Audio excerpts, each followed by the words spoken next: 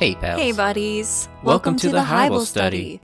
The only time where the terms God and stoned actually lead to a good time. If you haven't listened before, awesome. We are a couple of former Christians. And what we like to do here is hash out what more realistically could be happening in these Bible stories. And ultimately what these characters might have been experiencing while living through all of this. Because we still know that there are great spiritual takeaways in this big book. But those have been muddled in way too much dogma for 2,000 years now. So, feel free to get your Bibles out, follow along. Or like in church, just listen and take our word as fact. Her name's Mary, my name's Justin. Is there anything else we need to talk about before we get into it? I have an off-topic thing to throw out. I'm a little disappointed with Aldi. You see, they have these tasty little, off-brand goldfish, and they're these little turtles, and they're called Turtles Baked. They totally could have just made them a bunch of stoned turtles and called them Baked Turtles. It would have been great. It makes more sense to say baked turtles, too. I don't know.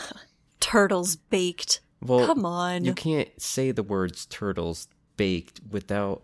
They're just giving a space in there automatically, just get your mouth catching up. So it automatically sounds like there's a comma in there, like turtles, comma, baked. So it's the same thing, no matter what. Nope, I disagree. I don't like it. No, but you see there's a bubble after the turtles. So it looks like a period. So it's like turtles, full stop. Ooh, baked. That's even more impressive.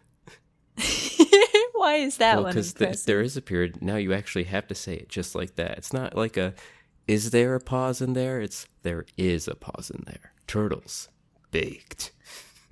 I mean, it's a bubble. It's not an actual period. You would know. They're so baked that they turned themselves into a cheese cracker. These all used to be real turtles, kids.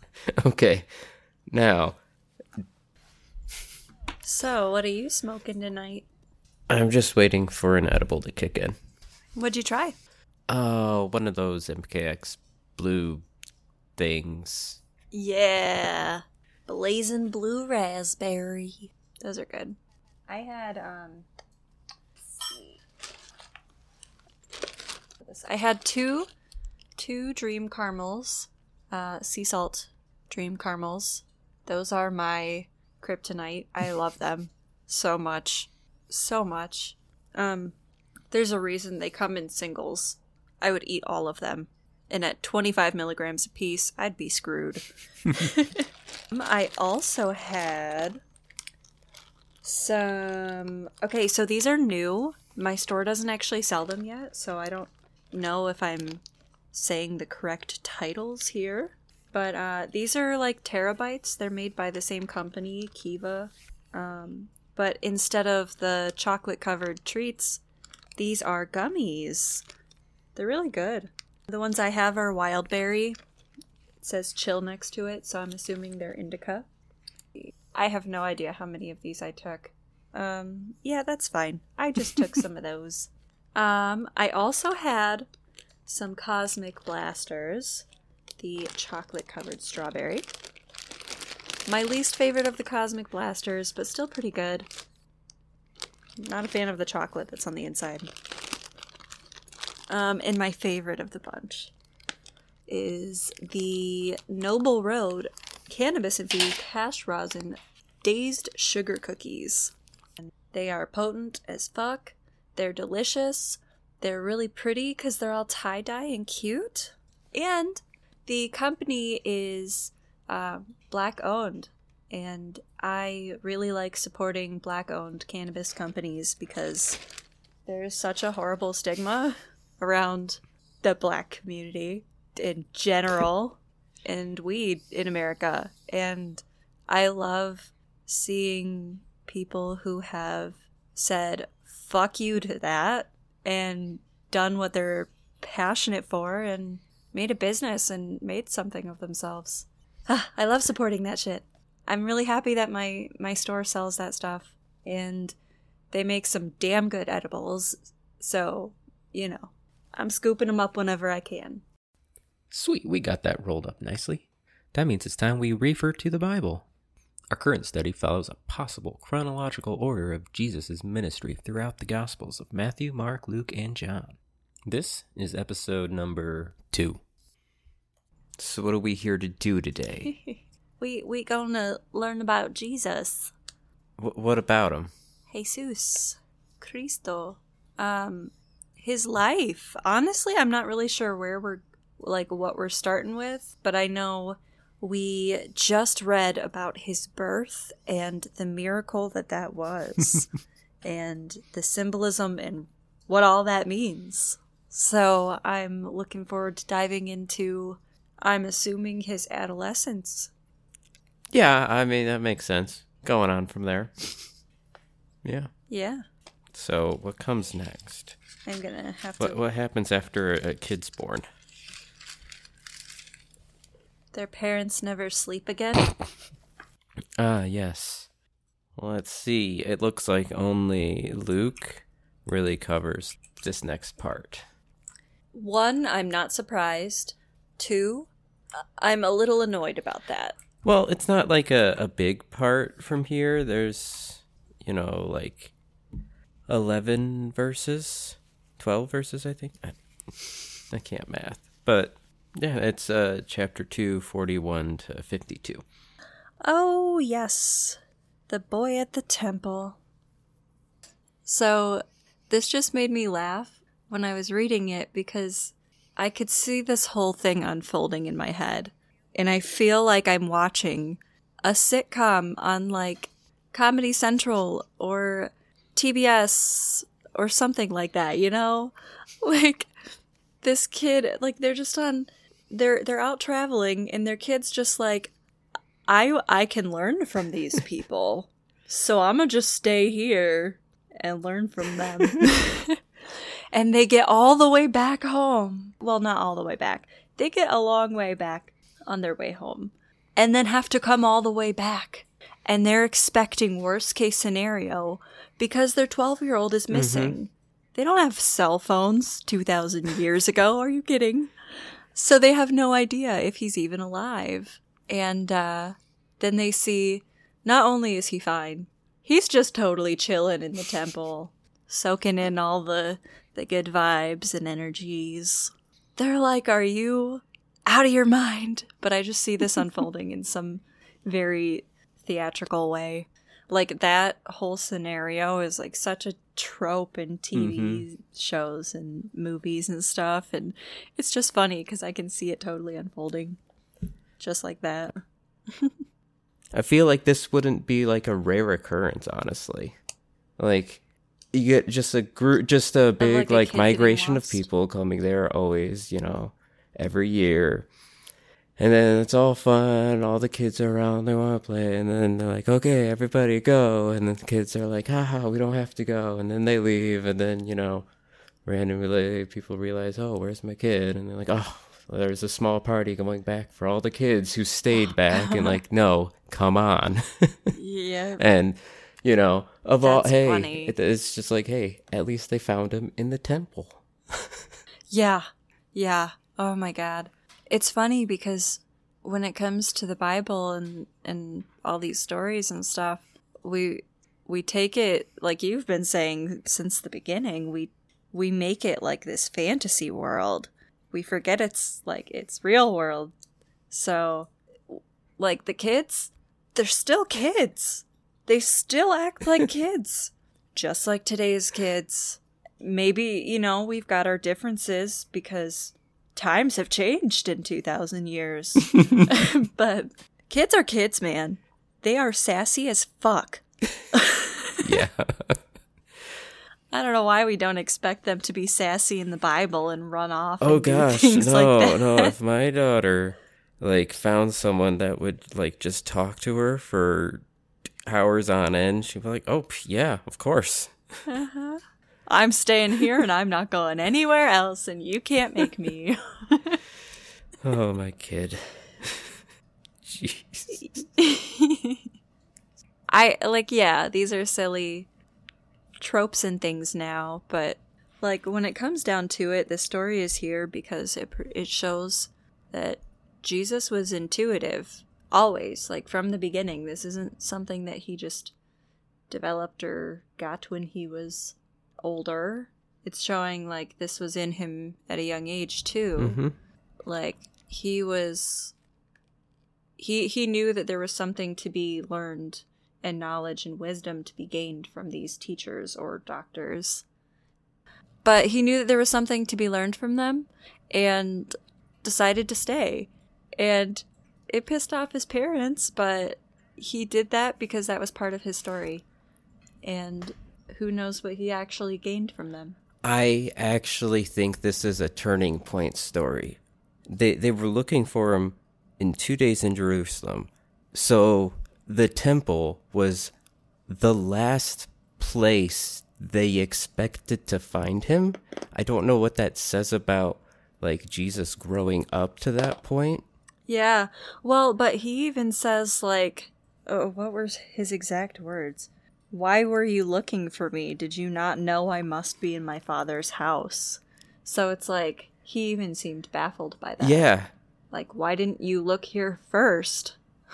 Like, I feel like that speaks more to them as parents than it does to Jesus. if they've been raising him for 12 years, and if they have like impressions like, oh, if he's doing this, then he's probably doing this because that like he always does this or whatever. He's always here. We always find him at the arcade or something. Like, then it's more just like he just kind of knew what to say to be kind of snarky in the moment to me. Because he just kind of like finally got his act together or something. It's like, okay, I'm going to have to really get into this God thing now, right? And so it's like, hey, why didn't you look here first? Like, we came here to do this, so it just felt like I'd keep doing this. Mm-hmm. He just didn't want to go. Yeah. That's fair. I could see it that way. I also think that there's like you were saying with like, oh yeah, we'd find him at the arcade. This is where we see him. Like, being a parent and not knowing where your child is, especially knowing how, like, believing how important your child is to humanity, to the world, and then all of a sudden that child is now missing and you can't find them. It's like, you go into panic mode. That's your kid. You're not thinking straight. You're thinking, okay, home is here. This is where we last were. This is where we've been. This is where we took them. Ooh, that's an interesting fear. If, they were really trying to then push it, then that came up. Like, well, lots of people also want to get rid of him. Maybe that was always a constant worry. So they were looking up all the scary parts of town. Like, what happened to him? Like, and it was like, oh, God will protect me, so I'm here. Nothing will happen to me in the temple. Yeah. No one's got balls enough to do it right in the open. Right? Yeah. But, like, thinking about it from the parent perspective of being that parent that's missing that kid, like, I would be terrified. I don't know how I would react in that moment, but I know I would be scared. And I know that a lot of times when people are scared, they panic. And you can't think clearly when you're panicking. You're not going to think, where would my demigod child go? Oh, the temple, duh. But yeah. That is fair. Yeah. What I don't get is, though, but like, yeah, right after Jesus says this thing in 50, it says, and they understood not the saying which he spake unto them. And he went down with them. And so I'm very confused as to what the reason is that his parents didn't understand what he was saying. That really threw me off, too. I didn't have any notes to help either. My notes don't really make sense to me. I'm looking up to see if there's a better explanation for that verse. Okay, I can see this. So, Jesus had explained to his family that what we had just explained. They should have searched at the temple first, because that's where he would have been. All of that. But Mary was upset about the whole situation. She was flustered and therefore unable to think clearly. She was upset. So she was unavailable and unable to receive what he was saying. So this is like a message to the person reading this to take from this, like, we can't let our anger get in the way of, like, what we are hearing in the messages from God. That's fair. But so at what point does Mary then accept it? Because then in 51, and he went down with them and came to Nazareth and was subject unto them. But his mother kept all these sayings in her heart. She held on to them, though. Yeah, that's where I'm struggling with it, because I'm like, on one hand, she's not making it an issue for other people. But on the other hand, she's holding on to it, which to me, I perceive that as like a grudge. Like, I just see my mom in that. Like, if there was anything she didn't like that we ever did, she like preserved that moment and encapsulated it in her brain so that she could throw it back. So it's like, that's how I see it. But that's just because my view of parents is fucked up. So I don't know if that's the case. Honestly, that you were selling me on that. And let's be real here. The name Mary quite literally means bitter or rebellious. Really? Yep. Oh, okay. Okay. My mom always told me not to pay attention to those ones online because the baby book that she read said that Mary means, like, beautiful something of God. Beautiful mother of God. Beautiful. No, because it wasn't mother. It was something else. I think it was beautiful maiden of God. Something like that. So I was like, well, you know, you did what you did with your resources, and you know, I get it. Sticking with the biblical theme, keeping the biblical names. So, you wanted the first girl to be Mary. Have three more, and you finally get it. If Mary meant bitter, if you're right, then does that mean you know Karen's is the new age version of Mary? You're being such a Mary. Don't be bitter about this stuff. I don't know. I feel like the old one for that would be Martha. I think Martha was the Karen equivalent. I think Mary was the Becky equivalent. Why is that? Becky's are kind of like... I will say my cousin Becky does not fit the stereotype, so I'm just going to throw that out there. But but Becky's are like a basic bitch, a basic white bitch. And I'm putting an emphasis on the bitch because, you know, there's a difference between a basic white bitch and a basic white bitch. What's the difference? One is just really into the trend, and one is just a bitch and thinks that she's a trendsetter, but is just really into the same trend as everybody else. But she's a bitch. She's like the mean girl, you know? Did you watch the Heathers? The Heathers? Maybe it's just Heathers. Yeah, that's a good one. It's like a better... Oh God, do I want to say a better Mean Girls on a podcast? I was afraid you were going to say that. I'm like, wow, you're really... I think I'm going to get a lot of hate for that. Oh God. Ooh. Well, I said it, so there it is. Let me look up 51. Yeah, this does not say whether or not she ever accepted that. It's saying essentially, it's just explaining the same thing again. Like, she doesn't understand. Okay, here's what the same website says for 51. Mary does not understand everything which happens to her with perfect knowledge. Like anyone else, she would have moments of doubt, confusion, or misunderstanding. One such incident is her frustration when a 12-year-old Jesus is accidentally left behind in Jerusalem, only to be found 3 days later in the temple. Though Mary is upset that he has mistreated her, it says mistreated in quotes. Though Mary is upset that he has mistreated her, he reassures her that the temple is the only place she should have expected him to be. And he's been just waiting there for 2 days. Yeah. Yeah. He has, like, he should be upset Yeah. too. I get it.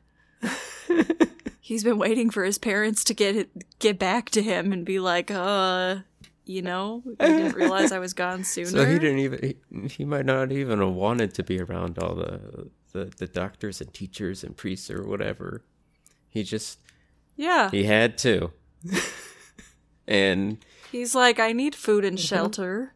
I don't know where my parents are. I don't know anyone here. But he chose to kind of enjoy the time and just like talk with them. Yeah, learn from it. Aw, so many lessons to be learned in this one. Anyways, yeah, Jesus leveled up and increased in wisdom and stature and in favor with God and man. Is this where he became a monk? Did he become a monk? What class is Jesus? I mean, from past knowledge, I will say he is a bard, and I will let you know as we learn more in this read-through. Okay, that sounds great to me. Now that you're saying bard, I 1,000% can see that. Yeah, no, for reals. I also have a funny, like, different kind of take. Okay, go for it. On this one's shorter, so. This is just a playwright following an adolescent demigod, and the story series did not really take off that well, which is why this was the pilot, and it's the only one included in the Bible. Oh my gosh. Okay. Yeah, that's right at the end. I kind of got that too, and I made a note, and it in mine it's like, it sounds like the end of an anime flashback. Like, I mean, they're just teasing something like, oh, maybe we'll talk about this, and then, you know, no, that doesn't matter. We're just gonna bury that or whatever. Yeah. Oh my gosh. I love that we both thought that and like went that kind of a route. All of this to say, he was only 12 years old. Kids are way smarter than we give them credit for. Demigod or not. Yeah, that's pretty much what it's saying in here too. That's a good summary. Thanks. If you're ready to get back into it, in this harmony of the Gospels, the next thing is more the start of John the Baptist. So maybe it would have been good to like do a little John intro before Jesus. Yeah. Well, if we find time to record again, we could do that. We could. But also, I don't know how much in the story he is, so later on. Because really, this is his big moment. That and him dying, I think. Yeah. Yeah, I say we either do it and like try and get it out before this, or we do it after we finish with... Yeah. So then the next things are actually in Matthew, Mark, and Luke. So we'll have Matthew, Mark, and yeah. So we have Matthew 3:13-17. Mark chapter 1 verse 9 to 11. Luke chapter 3 21 and 22.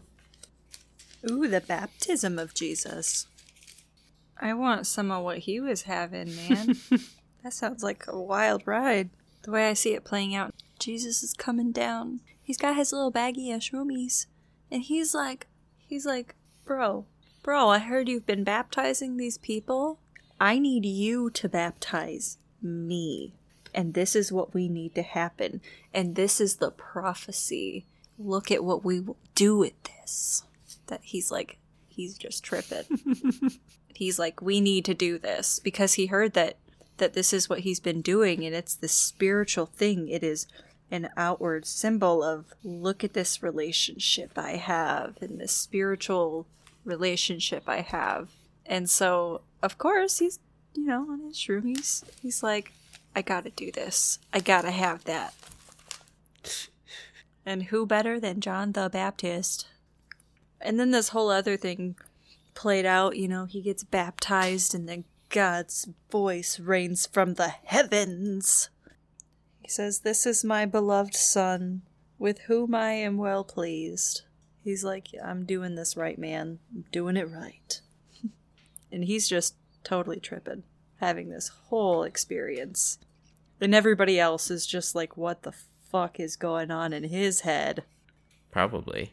Because he's like, yeah, because all this shit's going on, and he's just speaking to this voice in the sky that nobody else hears or sees. I don't know if he was really just tripping at that time. Because... No.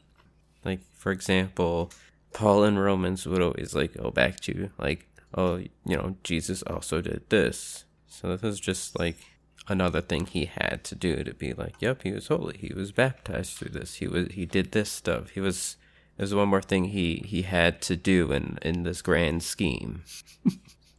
Mm-hmm. Nah, I feel you. But I feel like that was just part of his whole experience. See, I was looking to the other ones to get some more clarification on the events that led up to it, but they both just wanted to highlight that this is the time that he got the power. Because in Matthew 3, 13 to 15, "Then cometh Jesus from Galilee to Jordan unto John, to be baptized of him. But John forbade him, saying, I have need to be baptized of thee, and comest thou to me? And Jesus answering said unto him, Suffer it to be so now, for thus it becometh us to fulfill all righteousness. Then he suffered to him." That seems like it could be like a shifty thing. Because if we remember, I know going back to when we were doing the Experience God, where he had the part oh, what did Jesus think about John? He's so great or whatever, but it was really John's really good, but he's nothing compared to someone who believes in my God or whatever. So right. John wasn't exactly happy to see him, and this was him bargaining the deal again. Because if, we talked about in the Christmas episode, if they were really that close to family, and they were really gonna push this kind of holy baby things that they were doing, then they would be seeing each other quite a bit. And either those kids would be best friends or worst enemies, and they obviously separated. And they realized later that they need each other, or Jesus does at least. Yeah. So, yeah, probably a setup. I don't know. The world may never know. Well, then, the next part is let's see, we got Matthew, Mark, and Luke again. And it's a smattering of verses. Oh, boy. Where to go in Matthew? It's chapter 4, verse 1 to 11. Mark also, I guess, sheds a little bit more light in chapter 1, verse 12 and 13. Luke chapter 4, verse 1 to 13 also talks about this. So, this is all about the temptation of Jesus. And I have a very vivid memory in my head, but I can't place my age or the time really. I'm going to say I was probably 6 or 7. Oh, fuck. Anyways, there was this, I was visiting my dad, and the church he was going to had children's church, they left and they went to their own thing. So I went with them, and there was a puppet show video that they had playing on this TV that they had rolled out, and it was the devil and 2 of his little demons, and they were trying to hurt people and get people, and people were fighting back and quoting Bible verses at them, and they would come back to the devil and they'd have a sword sticking through them with a Bible verse written on it that was quoted at them. And they were just being defeated by all these people telling Bible verses to them. And then it went to the devil flashing back. And it was him and Jesus. And it was telling this whole temptation story. And it's just all in these really silly, like, Muppet-style puppets. Like, they're just little puppets. More Sesame Street style almost. I don't know. It's weird. But I think of that every single time I hear this now. Read it. Whatever. I was really entertained by it as a kid. I thought it was awesome. But looking back, I'm like, ooh, that's kind of weird. But either way, I enjoyed it. And it stuck with me. I remember the story. What was the takeaway on that one? I think the takeaway was supposed to be like, okay, so Jesus used scripture to deflect the devil. I'm not going to say defeat, but to deflect the devil or defeat his attack, per se. So we, in turn, can do the same thing when people are trying to harm us, you know, obviously in a more verbal sense, not physically, because you're trying to quote the Bible at somebody who's trying to, you know, stab you. That's not going to do anybody good. So, yeah. So, you know, quote the Bible at people. And I think, okay, the whole point of quoting scripture is speaking truth. I don't agree that that is the truth, but I can get behind speak the truth. And that is how you should handle situations, is by being honest. So, in a way, yes, I did get the same takeaway, but I don't know. For me, the story is always presented as, like, Jesus just in the wilderness. He's just enjoying his time. And the devil comes up and like, hey, kid, you want some of this or whatever? And like, hey, or... Want to buy that, baby? Yeah. Oh, boy. And, you know, he's just like, you know, like, it then becomes like a Dare episode. You want to do this? No. You want to do this? No. You want to do this? No. Just say no. It wasn't him just, you know, having a good time. He purposely went out into the woods and fasted to be tempted by the devil. He went out there to meet the devil and to face him.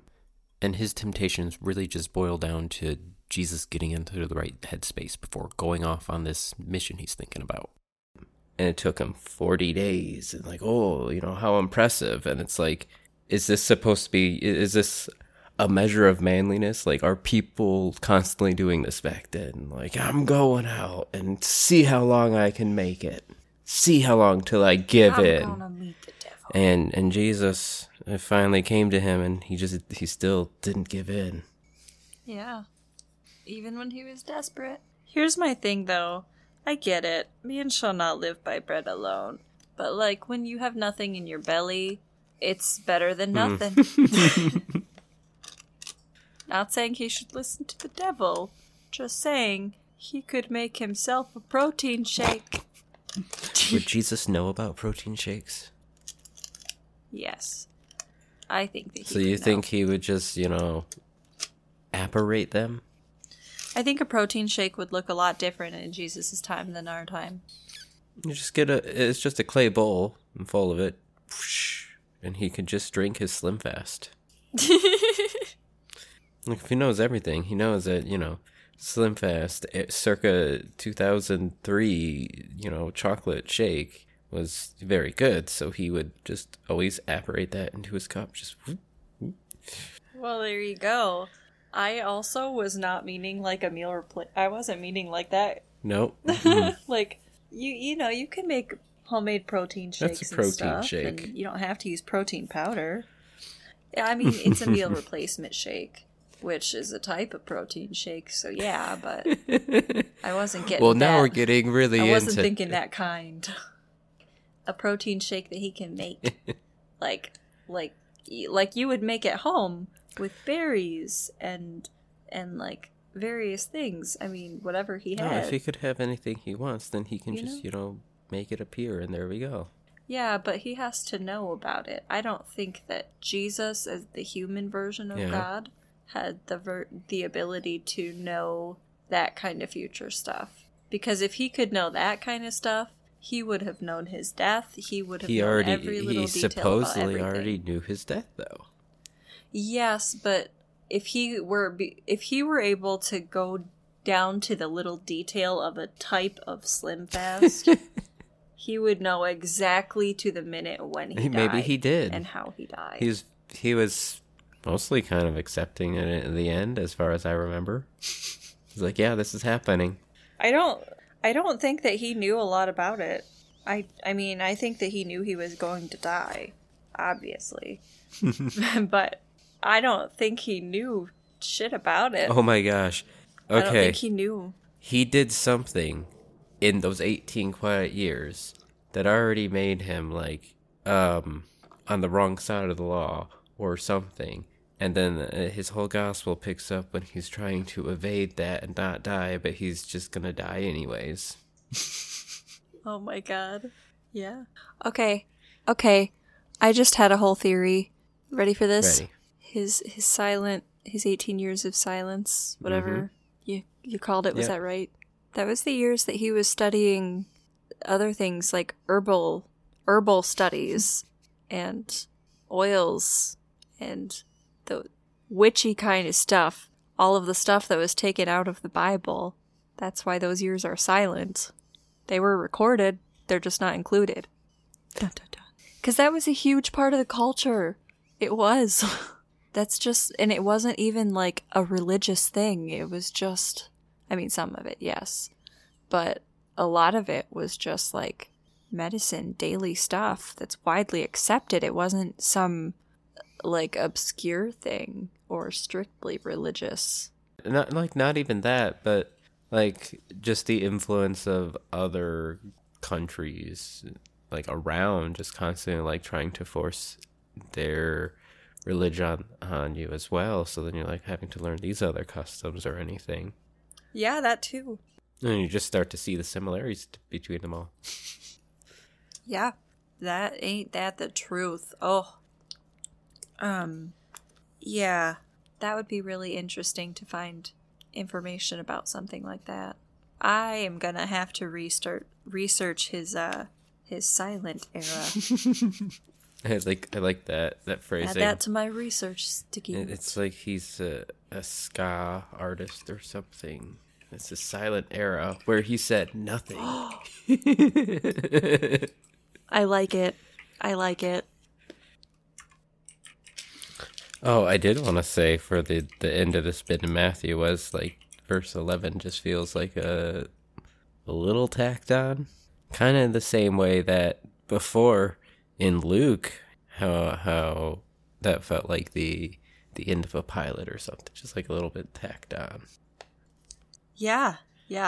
I feel that. Like, then the devil leaveth him, and behold, angels came and ministered unto him. What does minister? Like, yeah. I don't.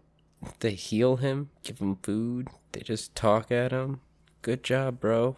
He's just hallucinating because he's been fasting for 40 days. And in his mind, he defeated the devil. He's like, no, I won't give in. And then the devil's like, drat. Here's your golden fiddle. Yay. And then he came out. I think I like Luke's telling of this the best. Yeah? I feel like it was the easiest to follow. Yeah, I feel like there's a better picture in my head. But I liked it because it was also simple and to the point, and there wasn't a bunch of like extra stuff, but it still painted a good picture for me. I feel like this is a Three Bears kind of situation. What's the Three Bears? One is too much, one isn't. The three bears, yeah. You know, Goldilocks and the Three Bears. One of these has too much detail. One... Technically, Luke is longer, so he technically has more detail. I don't even care. It didn't feel like it.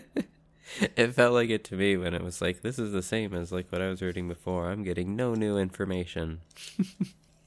Well, we're not getting new information in any of these, but I like the way that this is presented better.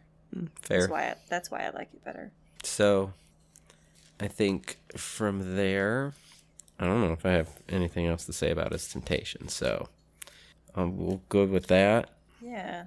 It looks like John picks up really the most of this chronologically for a little while, so maybe we'll do that next time. Sounds good to me. We should probably close it out, and it is 11, and I'm fading fast. Oh, you're right. Yeah. Well, this has been fun. It has. What's your takeaway from tonight? My takeaway from tonight is that, I don't know, I feel like I got a whole new layer of seeing these biblical figures I've seen as these fantasy creatures for so long as real people. And it was really strange to me because it almost felt too normal and too weird at the beginning when we were talking, like about Mary and that kind of, that stuff about holding in her heart. And that was kind of strange to me. And it kind of made me feel off because it was just that realization, like, yeah, these are real fucking people. We're not talking about like a character in a TV show. These are, like, from the perspective we're looking at these are real living people who had very real lives and very real emotions. That's the part we leave out. On top of having real lives and jobs and shit, they had real emotions. And they felt just as strongly as we feel today. And that's just weird to think about. So it was really eye-opening to look at this story I feel like I've heard a million times in kind of a different light and focusing on a different point. Mm-hmm. But I think the big takeaway I took away about Jesus is just the insightfulness that he had and the intuitiveness he had. Like, he knew when it was time to do shit. He knew. He was like, I'm going to learn from these people. And he stayed and learned from those people. When it was time to be baptized, it was time to be baptized. And he made it happen. Like, I know those may seem like silly examples, but yeah, that's what we're talking about tonight. And I think that those are small but good examples of that exactly. Because when you take care of your body and yourself, you are aware of so much. And people in tune with spiritual stuff. Things like that. Jesus was in tune with that kind of shit. Of course he was. But when you're in tune with things like that, you have to be in tune with your body. You have to be in tune with yourself and be able to follow your intuition, to trust that you're doing the right thing. And I think that's beautiful. And that is something that I desire to be. That's one of the reasons that I like following the teachings of Jesus, is because whether he's a real person or fictional, or whether he's a real person and this is a fictional portrayal of him, the teachings that he is said to have taught are meaningful to me. And I think that he was a good dude. And I think that in that, I see these aspects of him that I desire in myself, like that insightfulness and intuitiveness to know what I need. Because I feel like I never know what I need. I know what everybody around me needs, but I don't know what I need. So I need to follow in those Jesus steps to figure out what I need, to be able to listen to that voice. Because I know I have some damn good intuition and instinct, but gotta be able to listen to it to follow it. Gotta be able to hear it to listen to it. This really hit you strong, didn't it? It did. I'm glad you got such like a great take. I don't know if it hit me as like it was kind of eye opening to see like the more real side of Jesus being left behind. Yeah, that was a fun thing to look into and to discuss further. This is a good session. Yeah, nice jam session. Yeah. So I guess that's the end Bible of the Bible study today. Bible See you next time. Catch you later.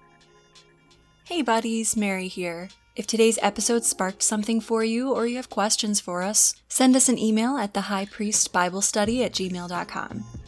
You can stay up to date on new episodes and merch releases through Instagram, or check us out on Facebook if that's more your style, at The Highble Study. That's at the HIGHBLE Study. Check out our subreddit, r/the-high-priest, for references to some things that we've talked about in various episodes, as well as some memes. We also have a threadless shop, shop.thehighpriest.show. There's almost always new merch popping up there, so be sure to check back regularly. If you want to and can responsibly donate, but have enough merch, buy us a coffee. buyusacoffee.com/thehighble study. You can donate once, or you can choose to donate monthly. Money donated helps us to improve the show and make it better for you as the listener. Or, if you want to just make it all that much more simple, all of these links are on our website, thehighpriest.show. Every link I've already mentioned, as well as some different platforms that you can listen to the show on. Rate us and leave us a review. We'd love to hear your feedback. And don't forget to subscribe so that you get notified of new episodes directly from the platform that you listen on. Besides, it's that much easier to share with your friends when it's at the top. Thanks again for listening. We appreciate you, and I'll catch you in the next episode.